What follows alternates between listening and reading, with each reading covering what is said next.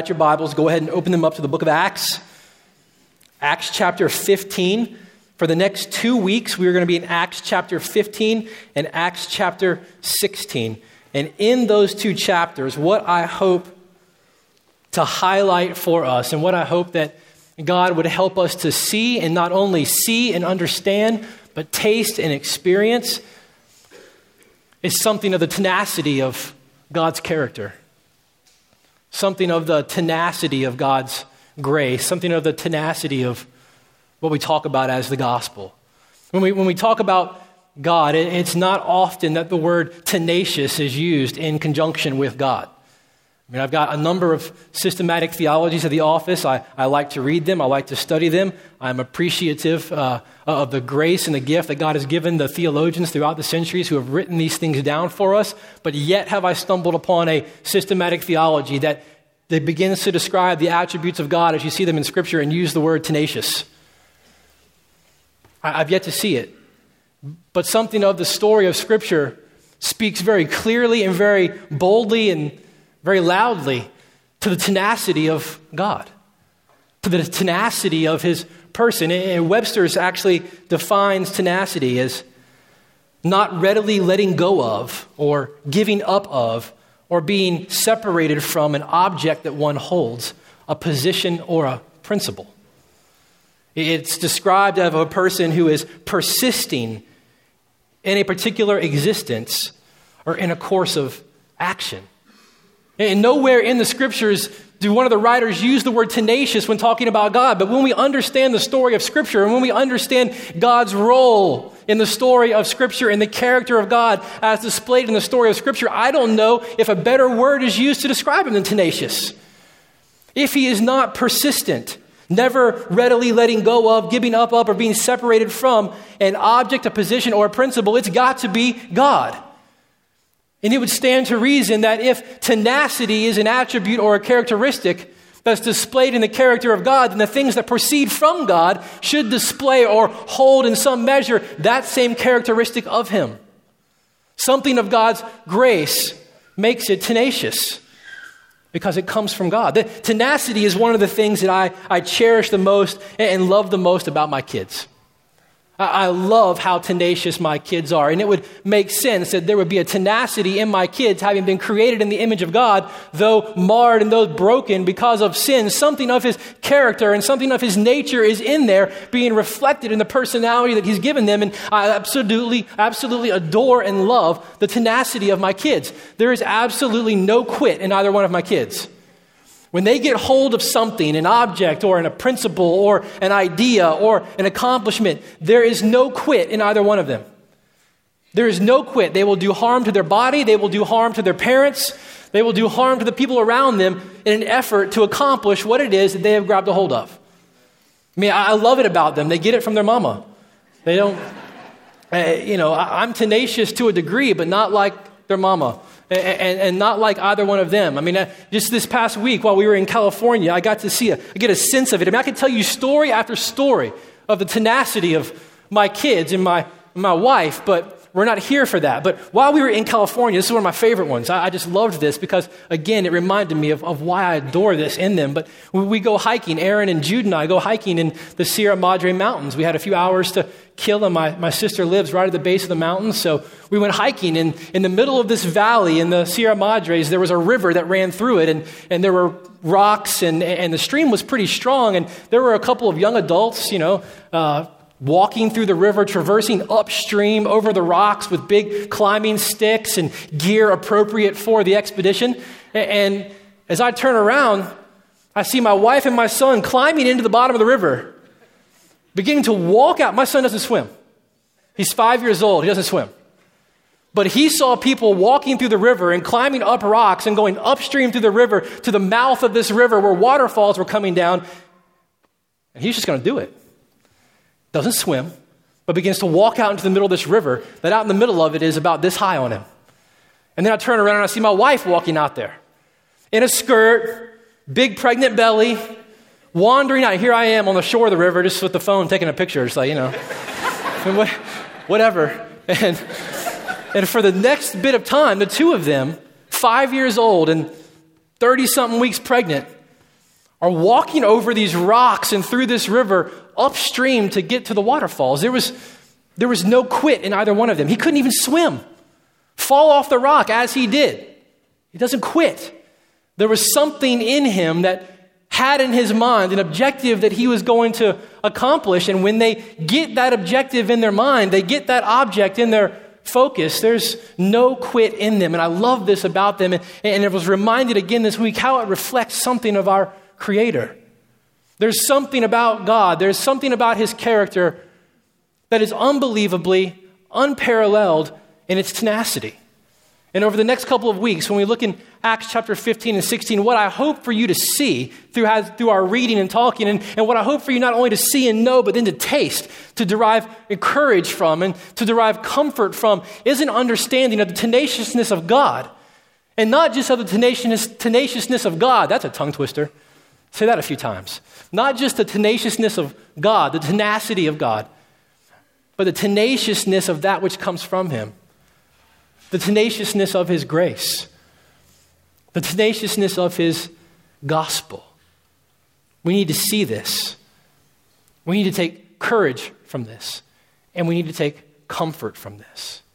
And as we do, and as we get started, let me do something for us, because as I talk for the next 2 weeks, I'm going to interchange some words. I'm going to use some words for each other. I'm probably going to interchange while I'm talking God's grace and the gospel. I'm probably going to talk about the tenacity of God's grace, and I'm going to talk about the tenacity of the gospel. And I'm going to use those words loosely and interchangeably. So from the beginning, let me kind of clarify for you what I'm talking about when I talk about the tenacity of God's grace and tenacity of God's gospel, and how the story of God's grace and the story of God's gospel throughout all of Scripture reflects for us that characteristic or that attribute that comes from God himself. The tenacity of our Creator, the tenacity of our Savior. You know, from the beginning of Scripture, the story works itself out. If you're here very often, you hear us talk about it all the time. That God created us, created humanity to worship him, to find him utterly satisfying, to find him as a sufficient source of life and joy. As he created us and set us on the earth, as we ate, as we drank, as we talked, as we worked, all of those things were to drive us upward in worship of a creator God who lovingly created us and provided all that we need for us, so that as we were satisfied by the world around us, it rolled up into worship of the one who created those things, that we utterly found our satisfaction in him as our provider, as our God, as our King. The Scripture says instead of doing that, we believed a lie about God. We believe that God was ultimately withholding from us, and instead of believing him for who he is and what he said, we've chosen to try to derive that joy and derive that satisfaction from his creation. We've chosen to take the responsibility of directing the affairs of our life upon ourselves, and we've sought to put ourselves in the throne where only he is rightfully king, and to derive from his creation what only he can ultimately provide for us. In a sense, Scripture has said, and we've talked about it often, that we have exchanged the truth of God for a lie. And as Paul said, we have begun to serve and worship the creation instead of the Creator. And ultimately, that's an act of treason, of cosmic treason. We talked in the beginning of this series how that's ultimately found us guilty of glory thieving, if that is such a word, of trying to rob the glory that is only due to God, trying to rob that and take that for ourselves, and for our rebellion and for our disregard, and for our attempt at removing God from his rightful place, not only in the world, but in our hearts. We stand guilty before God of cosmic treason, of glory thievery, of stealing from him what is only rightfully due him. And because of that, we stand before him guilty, and unable to do anything about it. And in his righteousness and in his holiness and in his justice, God has every good and right reason to punish us for our disregard, for our rebellion, and for our thievery. In his holiness and in his righteousness, not only does God have the right, but his justice demands that he punish our rebellion and our disregard. But yet we're still here, aren't we? We're still breathing, aren't we?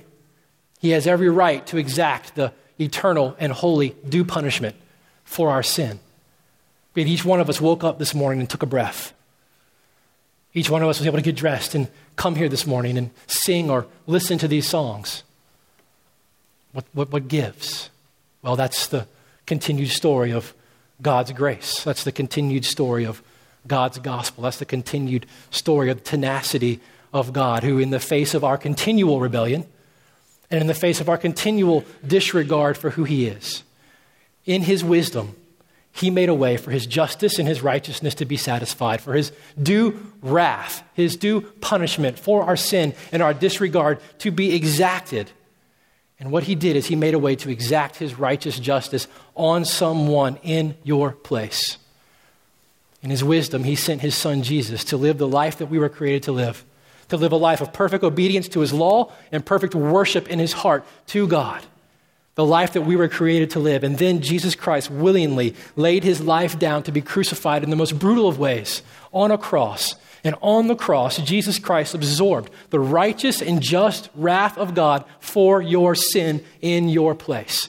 God did not simply pass over your sin. If God had just passed over sin, then he would not be just. He would not be utterly righteous. But he exhausted his entire wrath upon sin for all time on his son Jesus in your place. And Jesus suffered the punishment of your sin and died. And for 3 days, he lay buried in a tomb. And after 3 days, the power of God, the Holy Spirit of God, the very God of God, raised Jesus from the dead, vindicating his sacrifice in our place for our sin, and raising him to the right hand of God the Father, where he sits enthroned.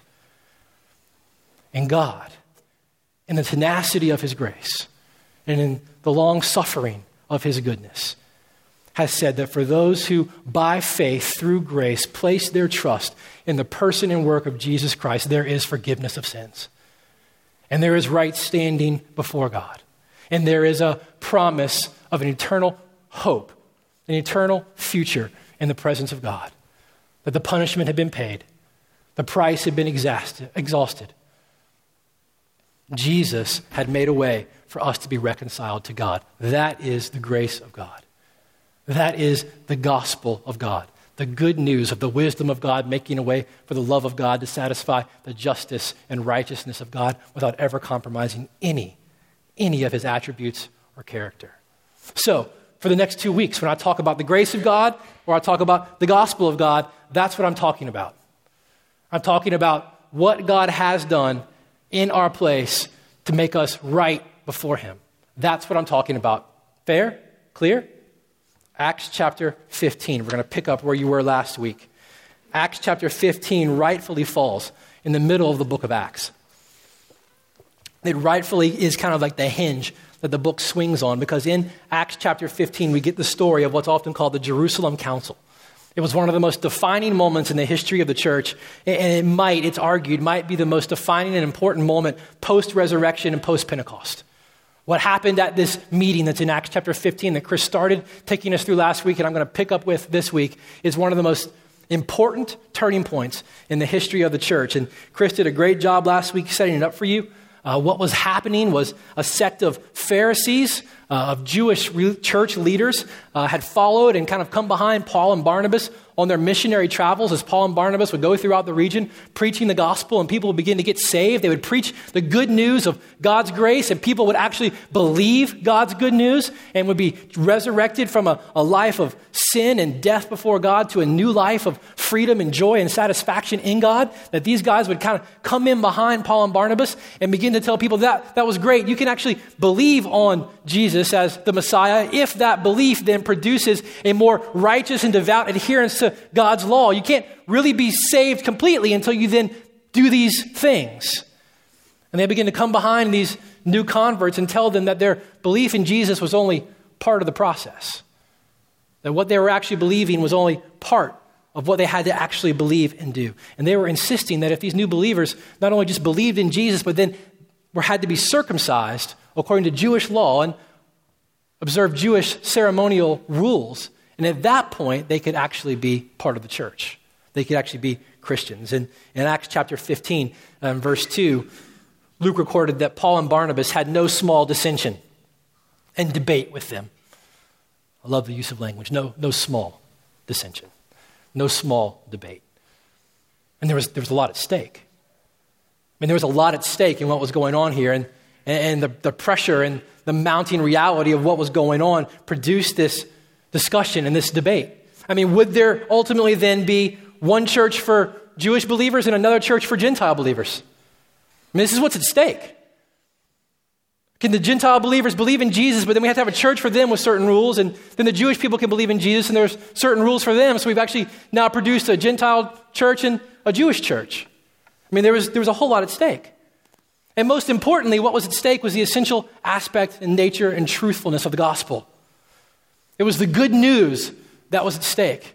It was the story of God's grace and the effectiveness and sufficiency of God's grace and Jesus' work on our behalf. That was on the table. Was God's grace bound by Jewish law and tradition, or was it free? Was God's grace by faith alone, or was it faith in Jesus plus obedience to Jewish law, faith in Jesus plus circumcision? That's what was on the table. And so the leaders of the church got together. They said, we got to deal with this. We got to answer these questions once and for all. And so they all gathered in Jerusalem. And in Jerusalem, they were going to debate this issue. What's the deal? How do we handle these Gentile believers from other ethnicities and other cultures coming in and believing in the good news? What do they have to do? Do they need to do anything? Is this enough? Or how do we now be a church? How do we now be a people? We need to figure this out. That was the big question. Was what Jesus accomplished on the cross sufficient, complete, or was it not? Was it Jesus plus something else equals right standing before God, or was it not? The Judaizers who gathered in Jerusalem said Jesus could be the Messiah as long as belief in him produced perfect and more passionate obedience to the law. That was okay. Jesus could fit into the equation as long as right adherence to the law actually came out of that. Jesus plus the law then gave you right standing before God, but did Jesus come to make us better keepers of the law? Was that his purpose in coming? That was on the table. They were trying to hammer out once for all for the church what really was the point of Jesus coming. Was he coming and living in our place and dying in our place, and did God raise him from the dead to make us a better keeper of the law, to make us more moral people, to make us more empowered than to do the law that we never have been able to actually accomplish on our own? Is that why Jesus came? And verse 7 says, after much debate, and oh man, I hope that when we get to eternity, God lets us go back and see how this all played out. I mean, that is one of my great hopes. I have no guarantee that God's going to let us do that. I really wish he'll sit us down one day in eternity with a sanctified movie theater and we can just sit and watch the Bible play out. I mean, I would have loved to have been a fly on the wall in this meeting. After much debate, verse 7 says, Peter stood up. And Peter evidently preached the paint off the walls. And last week, Chris stood up, and we don't have the audio, but I assume that Chris preached the paint off the walls. And he unpacked Peter's answer to the question. Did Jesus come to live in our place and die in our place? And did God raise him from the dead so that we could be better keepers of the law? And the answer that Peter gave, and the answer that Chris gave, and the answer that Scripture gives over and over and over again is absolutely not.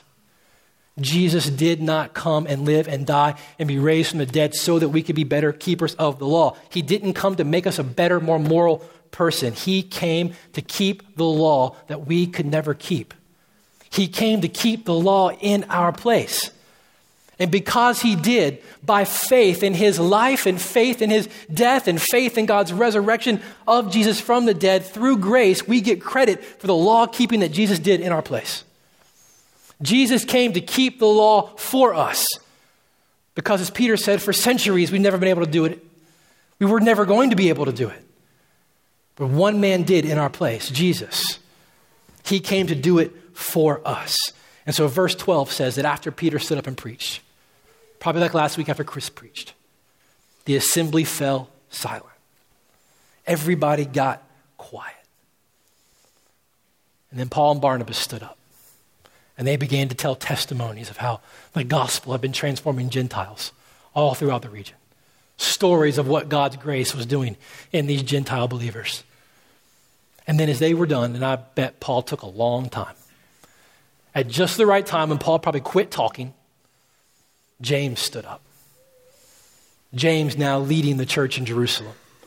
James now kind of being the first among equals of that church that had been established in the beginning of Acts in Jerusalem, the one in whom all were now kind of deferring to as what's going to be the final word on this. We've pled our case. Peter's preached. The Judaizers have spoke. Paul's given witness and testimony to what God's doing. Okay, now James stands up. What's Jerusalem going to say? What's the church going to say? Are there going to be two? Is there one? What say we on this? And I love this. In verse 19, James says, here's my judgment. We should not trouble those of the Gentiles who turn to God. So James says, I agree with Peter. Peter was right. Jesus plus something equals nothing.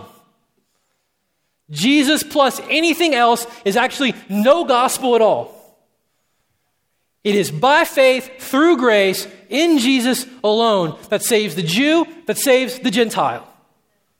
This is my conclusion, and here's what we're going to do. We're not going to burden these new believers any longer. We're not going to lay upon them the responsibility of the law that we have never actually been able to keep ourselves. Jesus kept it in our place. He did what we could not do, and now God credits his obedience to us by faith through grace. That's where the church is going to stand. And then James verified what God was been doing through going back to the Old Testament, back to Amos, and reminding them how the prophets had spoken before and ages ago of what God would do and how his grace and his gospel would work its way through all people and all nations and all places. And so the tenacity of the gospel, the no quit, never relenting, never stopping, never letting go of its purpose, never backing down from its opposition. The tenacity of the gospel and tenacity of God's grace, ultimately the tenacity of God himself, is seen and is accomplished as it's played out against the backdrop of theological and ideological opposition. You see, in the book of Acts, all the way up to this point, God's purposes and God's plan had been opposed from the outside. People had tried to stop God's men. They had tried to stop Paul. They had tried to stop Barnabas. They had tried to stop the early church leaders. But this is really the first time that we've got recorded in the book of Acts where the message itself, the gospel itself, has been put on the table. What's going to happen? Has it hit its final obstacle? Has it overcome all that it can overcome? And now, as these men begin to deliberate, the gospel, the grace of God just doesn't have the legs it needs to overcome the ideological opposition that's being brought against it now. And what we see is the tenacity of God's grace up against not only external persecution, but now very internal and ideological persecution. Heresy can only oppose the message of the gospel. It can never overwhelm it.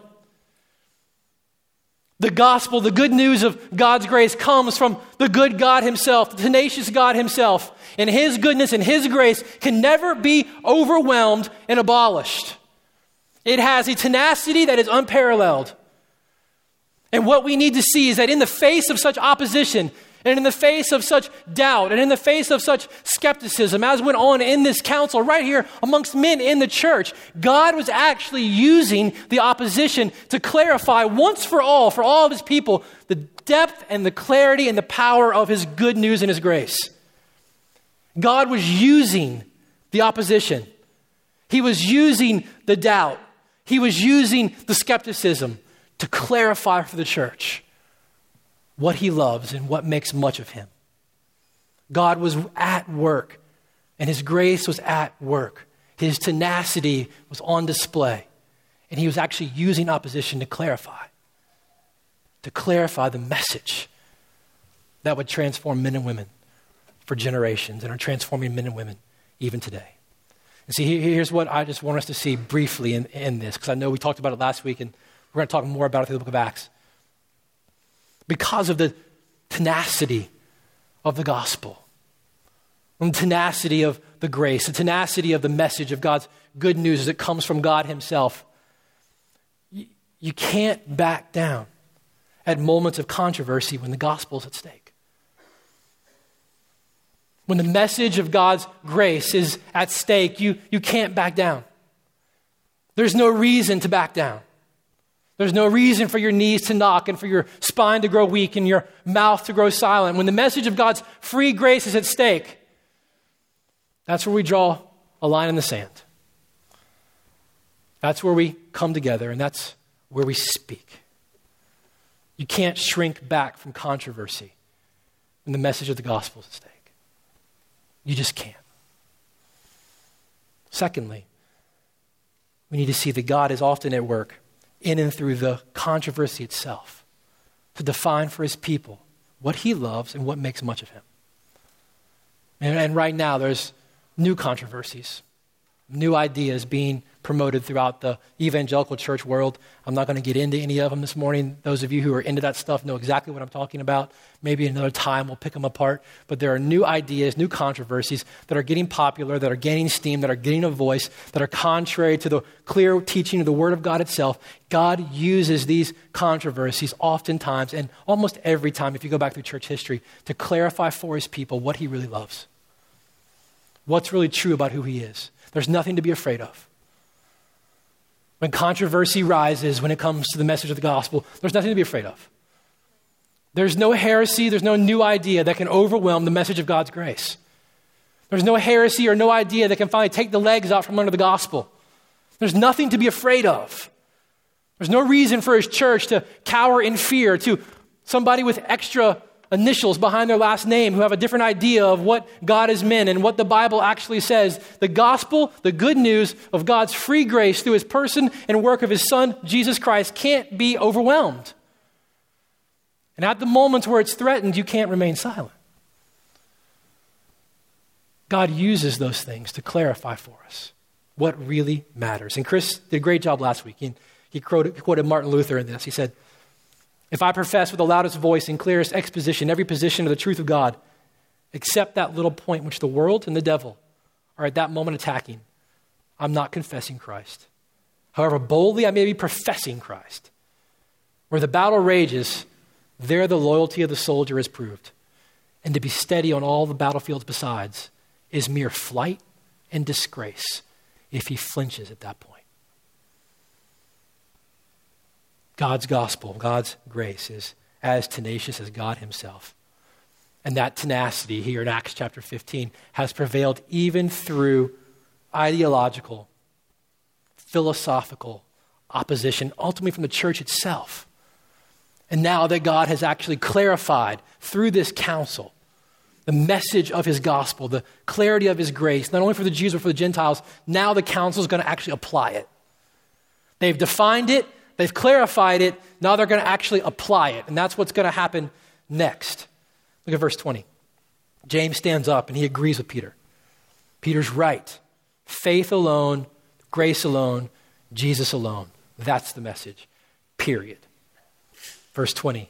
There's a weird word there coming after that. But. Jesus plus nothing. We got to tell them that. But, it's a weird word. Hold on to that because we're going to keep going.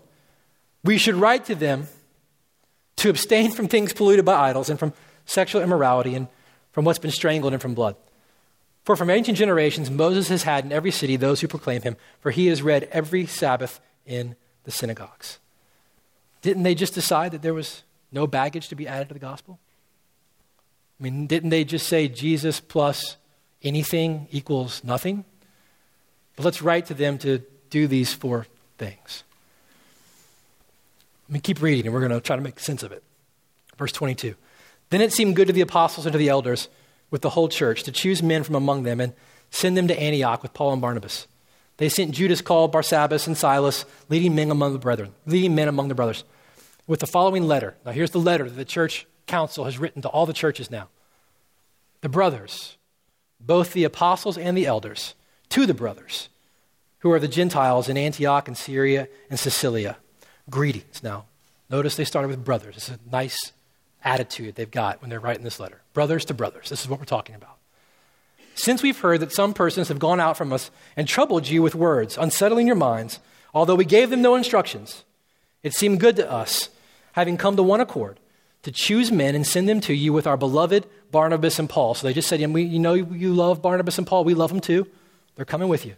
Men who have risked their lives for the sake of our Lord Jesus. We have therefore sent Judas and Silas, who themselves will tell you the same things by word of mouth, for it has seemed good to the Holy Spirit and to us to lay on you no greater burden than these requirements, that you abstain from what has been sacrificed to idols and from blood, and from what's been strangled and from sexual immorality. If you keep yourselves from these, you will do well. Farewell.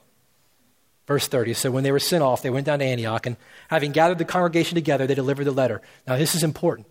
In understanding what just happened in this letter, you need to understand the response of the church when they got the letter. Look at verse 31. And when they had read it, they rejoiced because of its encouragement. And Judas and Silas, who were themselves prophets, encouraged and strengthened the brothers with many words. And after they had spent some time, they were sent off in peace by the brothers to those who had sent to them. But Barnabas and Paul remained in Antioch, teaching and preaching the word of the Lord with many others also. So the churches get the letter that's come from the council that James has written. We're not going to burden you anymore beyond the message of faith in Christ, the grace of God alone. But we're going to ask these 4 things of you. So they get the letter and they go, no circumcision.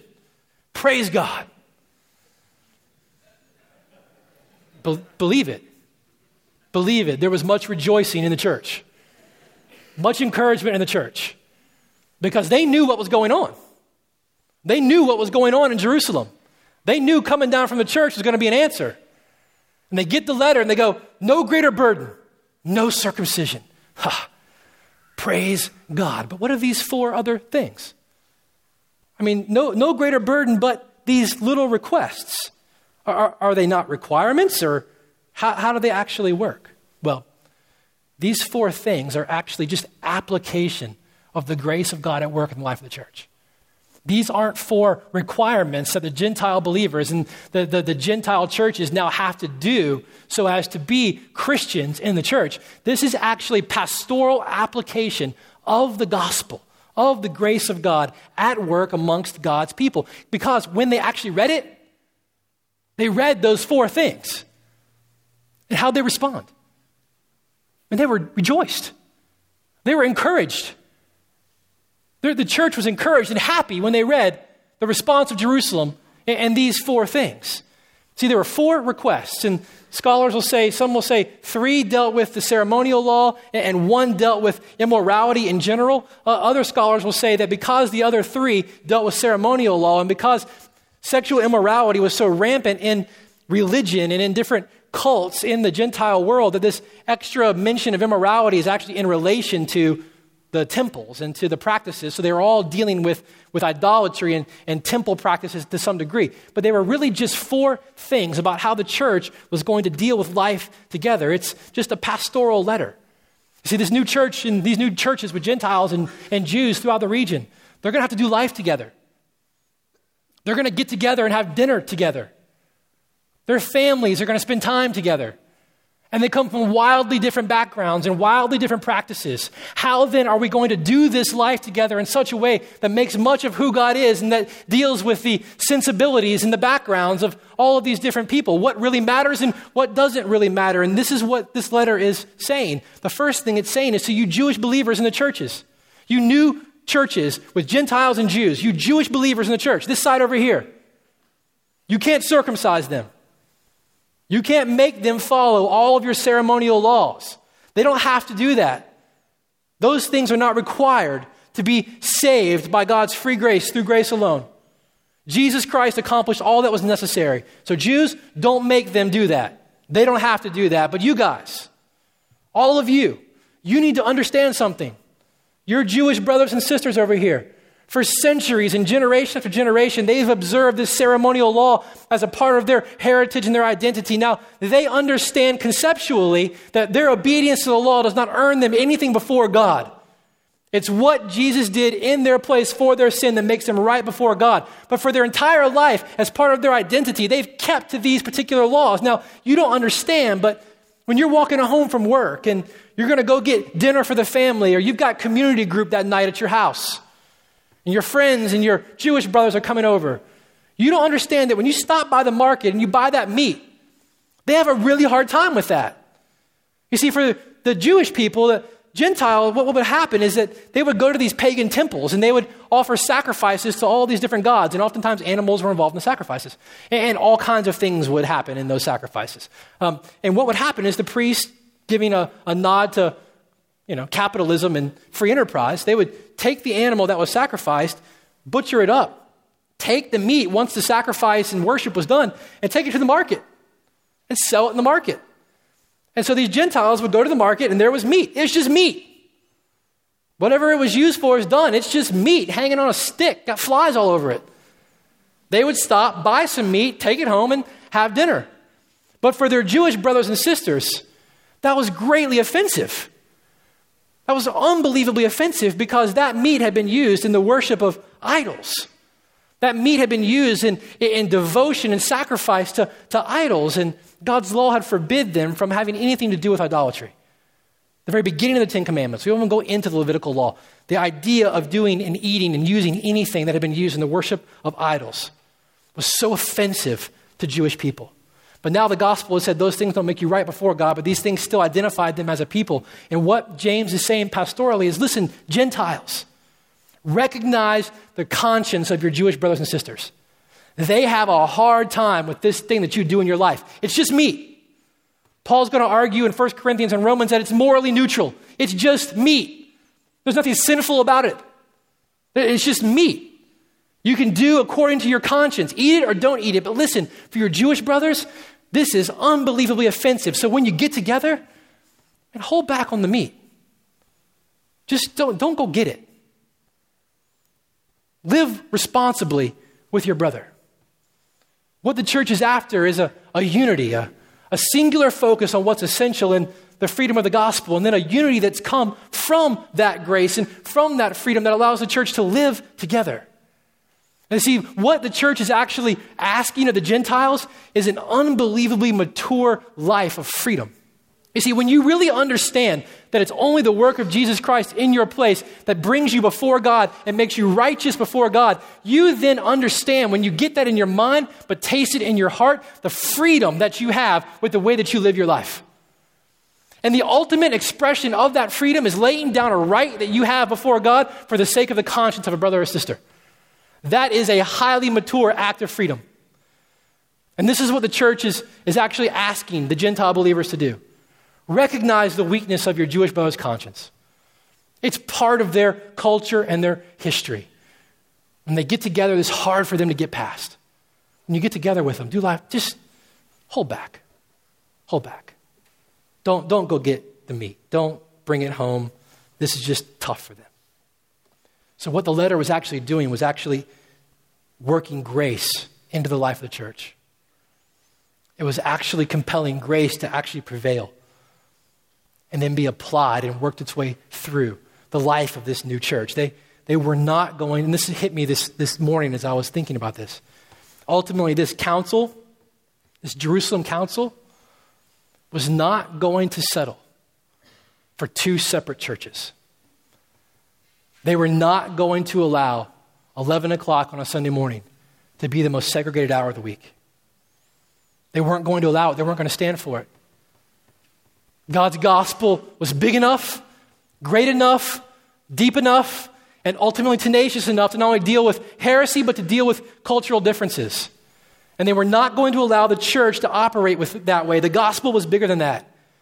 They needed to hold fast the affirmation of the free grace through Jesus, but they needed to have charity. You need to have charity with one another and how that grace was applied and how they lived that out. And so the council affirmed that. There could be no attachments to the gospel. Nothing else makes you right before God. But that particular message, there needs to be unity and sensitivity to the sensibilities of people you love. So one commentator said, as they embrace the freedom of grace, they then lived in that freedom for the sake of the unity of the church. And when that happens, something is produced. Something is compelled. Something comes out of the life of that church that's unstoppable. From a church that lives grounded in the centrality of the gospel message and then is driven by the grace that message speaks of and provides. This commentator was saying there is an unstoppable expansion that happens not only in Acts, but in the church today. This truly is gospel-centered, grace-driven, and mission-minded living. And when this happens, when we become a people who so taste the grace of God, whose hearts increasingly on a day in and day out basis are so centered on the gospel of God and driven by the grace of God, such to the fact that we're looking for opportunities to lay down our freedoms for the sake of our brothers and sisters and their consciences. When we're not bent on proving to our brothers and sisters the freedom they should be living in. You see, I'm going to avoid, for the sake of time, getting on a rant about how the church throughout at least this culture has continued to keep people in bondage to adding things to the gospel. I mean, we get that, right? That's a message you've heard over and over again if you've been in the church. The church has been guilty of saying, Jesus died on the cross for your sins. Now don't do this. If you do this, then you must not believe that. If you do that, that means you don't really trust this. To be a Christian means that you can give some type of assent to this message, but then you need to do this thing. The church has been so guilty of that. I'm not going to rant about that. The thing that I think we struggle with the most is the other side. I think we don't struggle with the Jewish problem. We struggle with the Gentile problem. I think some of us have tasted the good news of God's grace, and I praise God that a lot of you don't come from religious backgrounds. And so when you've heard the gospel, you've taken it in, you've given your life to it, and you're tasting the grace of God and the freedom of God, and really realizing that so many things in this world ultimately in and of themselves are morally neutral. You realize there really isn't Christian music. Do you get that? It's just music. Just music. Nothing in it gives it any intrinsic value as Christian or not. Really. There's no Christian mechanic. Even if there's a fish next to his name in the Yellow Pages. Really. It's just mechanics. But here's what's happened. Some of us have tasted the grace and we're realizing what that means for how we live. And then we think it's our duty to look at our religious brothers and sisters, our Jewish brothers and sisters and go, look, you're missing it. I'm going to do this and I'm going to do this full on. And you just need to get on board with it. I get it. You grew up for generations thinking that walking into a grocery store that sold wine was a sin. The mere presence of it means we must not believe the good news of Jesus Christ. I get it. So what I'm going to do, I'm going to go buy a case of it. And I'm coming over to your house. And we're going to invite enough people over. We're going to crack it open and we're going to drink it. And you're going to get over yourself. Because the Bible says that drunkenness is a sin. We're going to drink it right up to that line. And you're going to get used to it. That's the problem we struggle with. I mean, if we're guilty of anything here, it's that. This letter goes to both. It goes to both. Religious people, take your baggage off these other people. They don't need to be circumcised. They don't need to follow all the rules. They don't need to wear khakis and polo shirts. They don't need to listen to the Christian radio station. They don't need to do that. The rest of you, man, give care and sensibility to your brother's conscience. For them, they believe that doing some of these things is a sin before God. And you know what? They're going to be held accountable to their conscience before God. Be sensible. What we're after is unity in what matters. Jesus plus anything means nothing. Faith alone through grace alone is what transforms and resurrects a soul that apart from that is hostile before God and dead in sin and trespasses. And everything else, there's liberty. There's charity. That's what this letter is getting after. And I'm going to run out of time here in a second. But we're going to take 2 weeks on these chapters, so I'm fine with that. If there's anything that we've got to be careful with, it's this. And what you'll see if you keep reading, and I'm going to jump there for the last 5 minutes. In the beginning of chapter 16, they read this letter. They go back to the churches. The churches are encouraged. They find great grace in this. Grace has prevailed against the heresy. Grace has prevailed against the cultural differences. They're going to be sent out again, and we're going to talk about something. We're going to skip something this week, but you get to the first part of chapter 16. You find Paul taking a new man with him on his journey, Timothy. And they're headed out in chapter 16, the first 3 verses. It says that Paul actually did what? He circumcised Timothy. So Paul takes this new man who's going to go with him, and so much good comes from Timothy, and we'll talk about that next week. So much good comes from this new pairing between Paul and Timothy. But Timothy has a Jewish mother and grandmother and a Gentile dad. And for the Jewish people, the lineage was traced to the mom, not the dad. So what should have happened is that Timothy should have been circumcised when he was a little boy, like the rest of the Jewish boys, but his dad was a Gentile, so he didn't allow that in his home. So Paul and Timothy are going to go minister in a predominantly Jewish context, and what's going to happen is the validity of Timothy's word and the validity of Timothy's character and the validity of Timothy's testimony is going to be challenged because he's not circumcised. And so here's what Paul says. Do you need to be circumcised to be a Christian? No. But as a matter of strategy, Timothy, sorry, buddy. We're going to have to make this a necessity for you. Timothy's circumcision wasn't a matter of theology, and it wasn't a matter of situational ethics. It was a matter of strategic prudence. See, the Apostle Paul, and you'll read throughout the letters, and we'll get into it more next week, whenever something outside of Jesus Christ himself gets promoted to the message of essential, then Paul just gets ugly. He gets ugly. He will fight tooth and nail to make sure that nothing gets exalted to the place of Jesus Christ's life, death, and resurrection in our place. Outside of that, he's free to do whatever. And so for the sake of the message and the ministry amongst these people, Paul had Timothy circumcised. He wasn't undermining the message. He wasn't denying the message of the council. He was actually living in freedom.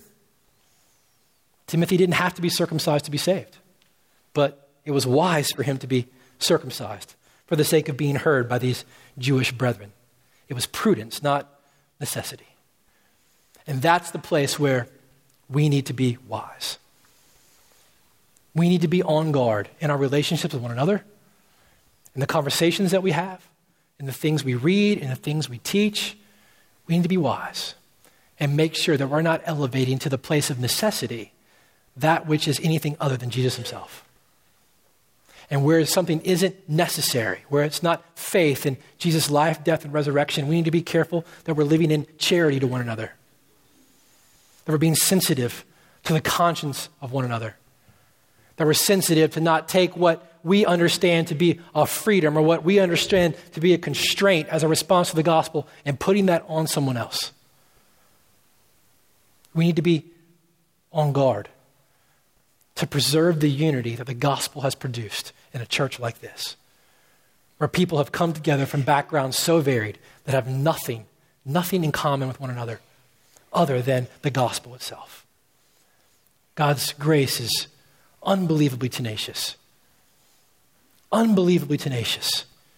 It has set out from his hand to produce men and women who are transformed worshipers of his Son from every tribe, tongue, and nation. And it will happen. There's no heresy that can overwhelm it. There's no cultural imperialism that can topple it. There's no argument that can defeat it. What we need to see is to not only recognize it, but begin to taste the reality of it. And to allow the tenacity of God and his grace to encourage our souls to stand strong in the face of messages that contradict it. To hold tight to it when we're tempted to believe something else is necessary for God to approve of us. When our souls are bowed low to the dust and we feel like we've offended God and now he's looking to destroy us. And I know you know what that feels like. We need to hold fast and take courage from the tenacity of his grace that has brought us to himself through his Son. And we need to be comforted by his grace that allows us to live in perfect freedom and unity with one another. And we're going to talk more about it in the next couple of weeks, but I want to pray for us right now, and then we'll celebrate the climax of God's grace for us in the cross as we take communion. Father, thank you for your word. Lord, thank you that your word opens up for us your grace and your gospel, the message that has your power to transform our life, to bring you glory and to bring us joy.